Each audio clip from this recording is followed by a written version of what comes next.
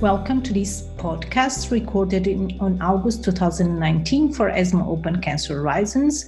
My name is Teresa Amaral and I'm interviewing today Professor Martin Picard, who will give us an introduction on the ESMO-Magnitude of Clinical Benefit Scale Group. Thank you, Professor Picard, for joining us today.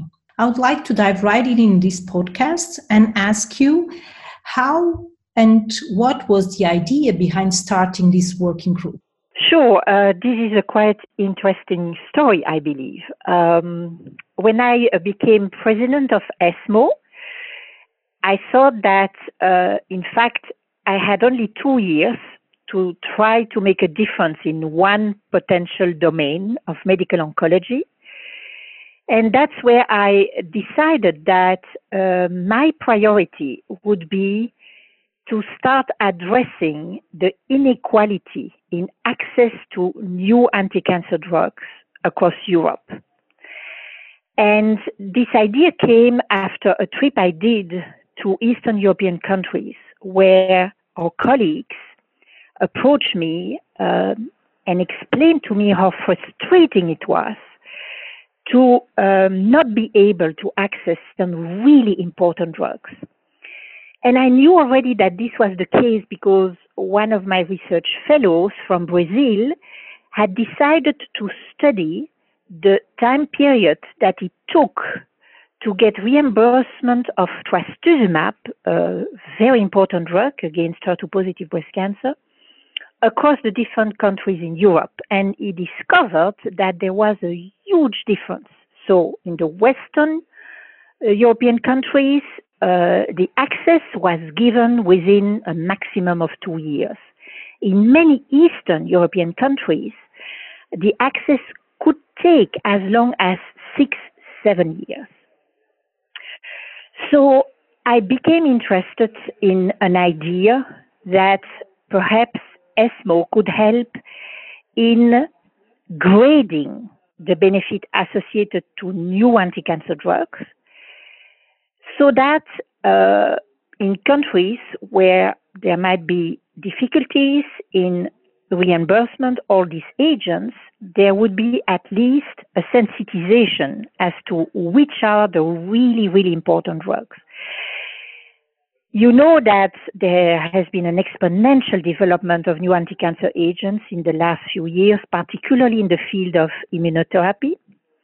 And these new treatments are extremely costly. In an ideal world, of course, we would like to see all the drugs approved by the EMA reaching our patients. But we have to realize that this is clearly difficult and that this might become impossible even for the richest countries in the near future. And that's how the story started.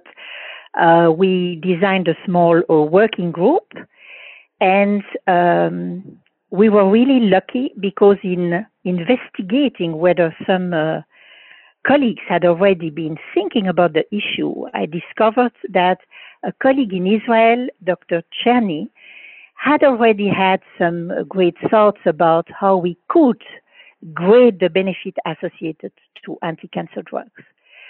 And this is how we started the work. We didn't know that it would be such a challenging task, but we are really happy that we took this decision back in, I think it was in 2013. Knowing that this has been going for some time, what are the main goals of the working group from your point of view? What we wanted to develop was an objective tool that can be used easily, that can be reproduced, and that can help grading the new anti-cancer drugs as soon as they become EMA approved. So that's an important point. The clock starts once there is an EMA approval, and to get an EMA approval, of course, you have to run robust clinical trials with enough statistical power. These trials are scrutinized by the EMA, so in principle, the drug that is approved should by definition be a good drug. But the anti-cancer drugs are not created to be equal, and we know that there are differences. And what was the first goal of the working group was to agree as to what are the most important features of a really important anti-cancer drug. And we all agreed very, very quickly that the emphasis should be placed on overall survival, prolongation, and quality of life. We also decided early on, and I think that in retrospect this was a very good idea, that we should differentiate the curative setting from the palliative setting. In the palliative setting also, we took an important decision, which was that we should have different scales for cancers that have still a very dismal prognosis. Let's take the example of pancreatic cancer, and cancers where we have achieved better results. Let's take the example of breast cancer.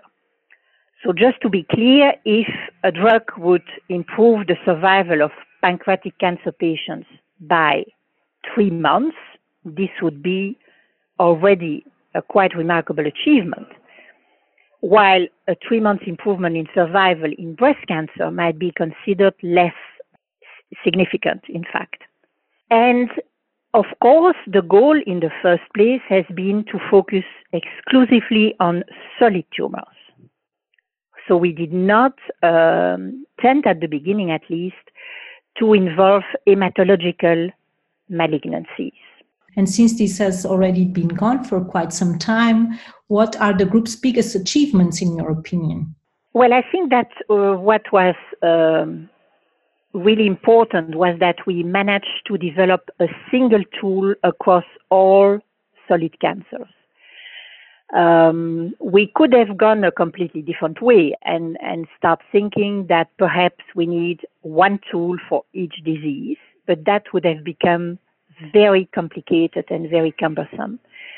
So we managed to create a single tool, and I believe that the fact that this tool is now considered relatively important and successful has to do with the fact that we involved from the very beginning different types of expertise. So from the very beginning, we worked with statisticians. We also got the opinion of some people experienced in health economics. At a certain point in time, we started to have meetings with cancer patients, and these were extremely important and informative to fine-tune some aspects of the scales. And lately, we have also decided to engage conversations with quality of life experts, because quality of life in the ESMO-Magnitude of clinical benefit scale plays a very important role. And if a drug is said to improve quality of life, you can get an upgrade on the scale. Mm-hmm. But we have become aware, unfortunately, that not all quality of life studies are run properly. And so by engaging with experts in quality of life, we hope to further improve the scale that we have developed. Now, I forgot to say that we have a scale that goes from 5 down to 1 in the palliative setting, 5 being the highest score. And our hope is that the drugs that will get scores of 4 and 5 will one day become accessible to all EU citizens. And to try to help getting there, ESMO has decided to highlight the ESMO-Magnitude of clinical benefit scale scores in the guidelines. This is a lot of work, of course, because we need to update the scores regularly. Sometimes studies are published in the first place with only results regarding, for example, progression-free survival, and then comes a second publication 2 years later, focusing on overall survival. And of course, then the study needs to be re-examined, and the score might or might not change, and it's very important that we get this constant review. What is also important is that the scale is not the product of what 6 or 7 people think, but that at the end of the day, it gets endorsed by the whole ESMO community. And that's another aspect of the work that has been done that I think is highly valuable, is that we have managed to get the feedback from the ESMO faculty at the different steps of development of the scale. And regularly, the scores are reviewed by the faculty. And if there is disagreement, we have an open discussion, because really we need to have an instrument that is away from potential biases and that is robust and that gets a high credibility, so that it will perhaps also be used by health technology assessment bodies. And this is in fact happening. We heard that 2-3 countries are using now the scale for some important decisions related to the reimbursement of new anti-cancer drugs. Yeah, that goes on right into my next question. That is, how can the work from this group be used in a daily basis or in our clinical practice? And if you can elaborate on the practical tools available and the examples of success using these tools. Well, for daily clinical practice, I think that the scale can really help physicians and patients to understand whether a new treatment that might be very expensive or associated with some significant side effects is a highly valuable treatment or not such a valuable treatment. Mm-hmm. So what I encourage my younger colleagues to do now is that when the results of important phase 3 trials are published, when we start discussing the paper, we use the ESMO-Magnitude of clinical benefit scale to rank the benefit associated with the drug. And that provides a more objective way of assessing the importance of new clinical findings. I also think that this can help the physician talk to the patient, because of course the scale has been also based on the opinion of patients, and we can help also patients take decisions as to whether they should accept a new treatment, and then importantly, sometimes whether they should accept to even pay money out of their pocket for a treatment. Mm-hmm. The tool has another interesting use, which is in the design of clinical trials, because very often companies, particularly the small companies, ask our advice on the statistical section of their randomized phase 3 study, their very important trial. And what we tell them is that they should ideally try to have a difference with their new treatment that will lead to a high score on the ESMO-Magnitude of clinical benefit scale. In other words, their drug, if it ends up with a score of 1 or 2, will not have a big impact. On the contrary, if their drug ends up with a very high score of 4 or 5, it will be more successful and it will likely be more accessible in the different countries. What are the planned next steps, and how can the new generation of medical oncologists be involved in the project? So the planned next steps, as I already alluded to, we still need to do some further work with patients and with the quality of life experts, particularly from the URTC. Interestingly, our hematology colleagues have now expressed interest in the scale and have tried to use it and to see whether or not it was applicable to hematological malignancies.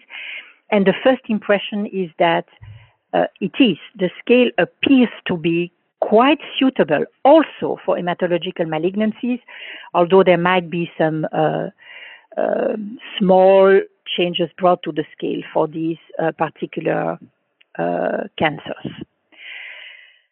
The young medical oncologists, I think, are starting to understand that this tool is an interesting one, and the decision has been taken indeed to involve more young people from the ESMO membership in the discussions around the scale, but also in the work that is consisting in scaling, ranking the new drugs that come on the market regularly. So the important point of the ESMO magnitude of clinical benefit scale is that it is a lively instrument and that it needs constantly updates.